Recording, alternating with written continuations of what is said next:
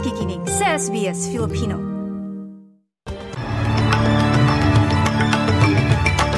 Salamat TJ sa ulo ng mga balita ngayong Huwebes. Pamahalaan nais pabayaran sa Optus ang gastos ng mga apektadong consumer ng data breach. Category 4 hurricane na nalasa sa Florida. At mga regional airport ng Pilipinas, paano kalang gamitin para sa mas maraming international flights.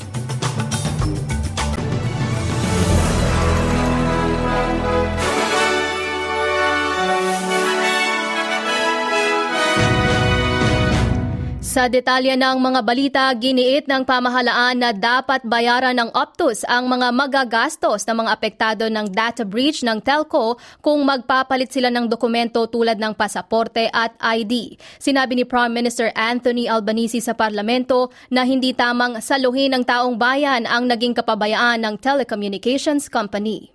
We believe that Optus should pay, not taxpayers. And Senator Penny Wong, the Minister for Foreign Affairs, has written to the CEO of Optus, Ms. Bayer Rosmarin, today asking for that.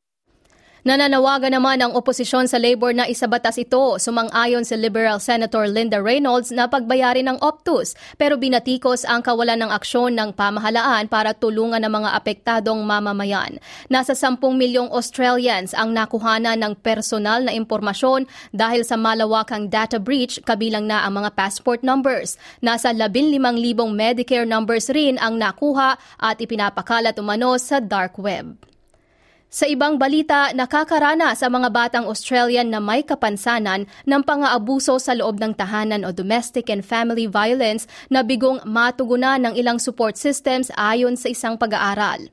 Nasa 30% ng mga bata na biktima ng domestic violence ay may disability, ayon yan sa National Research Organisation for Women's Safety ng Australia.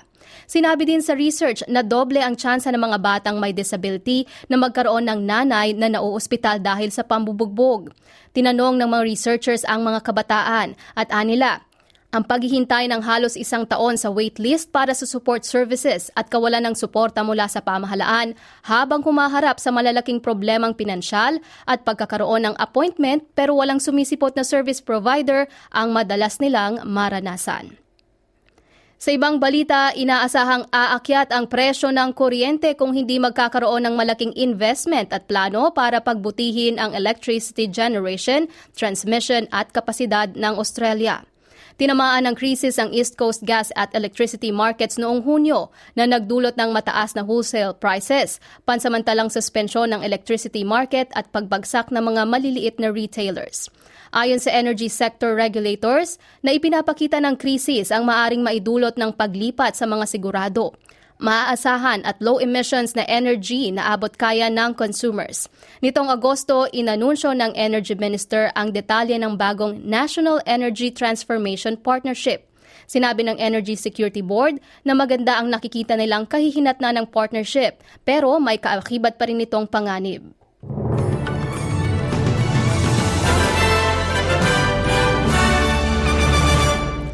Balita sa labas ng bansa, sinalanta ng Hurricane Ian ang Gulf Coast ng Florida. Ito na ang isa sa pinakamalakas na bagyong tumama sa US sa mga nagdaang taon. Naglandfall si Category 4 Hurricane Ian sa bandang 3:00 ng hapon malapit sa Cayo Costa, isang barrier island sa hilaga ng Fort Myers.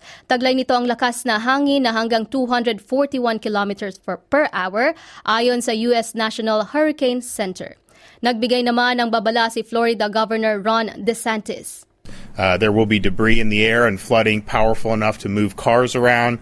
So please do not be outside during this storm. If you're in those Southwest Florida counties, you need to be sheltering in place. Stay off the roads. There's no need to rush back. You're going to have a massive surge of people that are going to be going in to provide, of course, life safety assistance for those who may have stayed in some of the more hazardous areas. Samantala, sinimula na ng United States ang isang summit kasama ang 12 Pacific Island leaders sa Washington, D.C. Dalawang bansa ang magpapadala ng kinatawan habang ang Australia at New Zealand ay dadalo bilang observers o tagapagmasid. Narito ang tinig ni Secretary of State Antony Blinken sa pagbubukas ng summit. This summit is the latest effort on the part of this administration to hear directly from you about your priorities, your ideas, your hopes for the future of the region and the world, and especially how we can work together to try to achieve them. Ayon naman kay White House Indo-Pacific Coordinator Kurt Campbell, magiging focus ng summit ang mga issue tulad ng kalusugan at climate change. Nais rin ng US na ang mga kakamping bansa na palakasin ang maritime security at komunikasyon sa mga island states tulad ng sa Japan, Australia at India. Sa Pilipinas naman, binuksan na ang bagong terminal building sa Clark International Airport sa Mabalacat City, Pampanga na dinaluhan ni Pangulong Ferdinand Bongbong Marcos Jr. Sa ulat ng Philippine Star, sinabi ng Pangulo sa talumpati na dapat dumiretso na ang biyahe mula ibang bansa sa mga pupuntahang probinsya katulad ng Bohol, Cebu, Cagayan de Oro at Davao na hindi na kailangang lumapag sa Maynila. Aniya, habang inaayos pa ang airport sa Maynila at hindi pa naitatayo ang airport sa Bulacan, ay dapat magamit ang mga paliparan sa ibang rehiyon.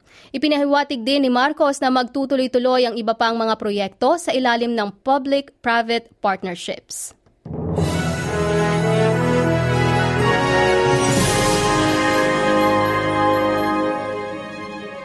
Sa balitang sports, bumagsak ang Pilipinas sa number 41 na pwesto sa pinakahuling world rankings na inilabas ng International Basketball Federation o FIBA. 8 pwesto ang ibinaba ng Pilipinas matapos ang 4th window ng FIBA World Cup qualifiers sa iba't ibang kontinente. Dating hawak ng Pilipinas ang ika-33 pwesto sa world ranking. Samantala, nasa ika-8 naman ang Pilipinas sa Asia-Pacific region kung saan nangunguna ang Australia, kasunod ang Iran, New Zealand, China, South Korea at Japan. Tayo namang dumako sa palitan ng salapi. Mula sa Reserve Bank of Australia, ang isang Australian dollar ay maipapalit sa 63 US cents. Mula naman sa Bangko Sentral ng Pilipinas, ang isang US dollar ay katumbas ng 58.90 pesos. Ang isang Australian dollar ay maipapalit sa 37.88 pesos. At para sa lagay ng panahon, maaraw sa Perth at 29 degrees. Maulap naman sa Adelaide at 18 degrees. Ganun din sa Melbourne at 17.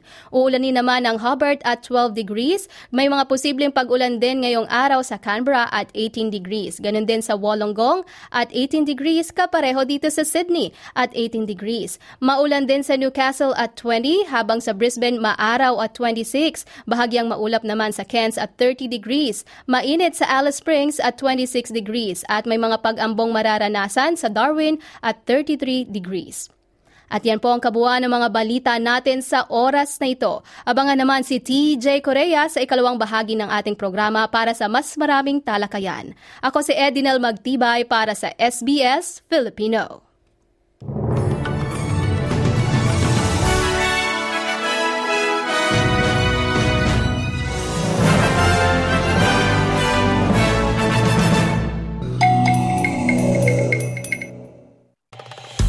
Nice yung bang makinig na iba pang kwento na tulad ito?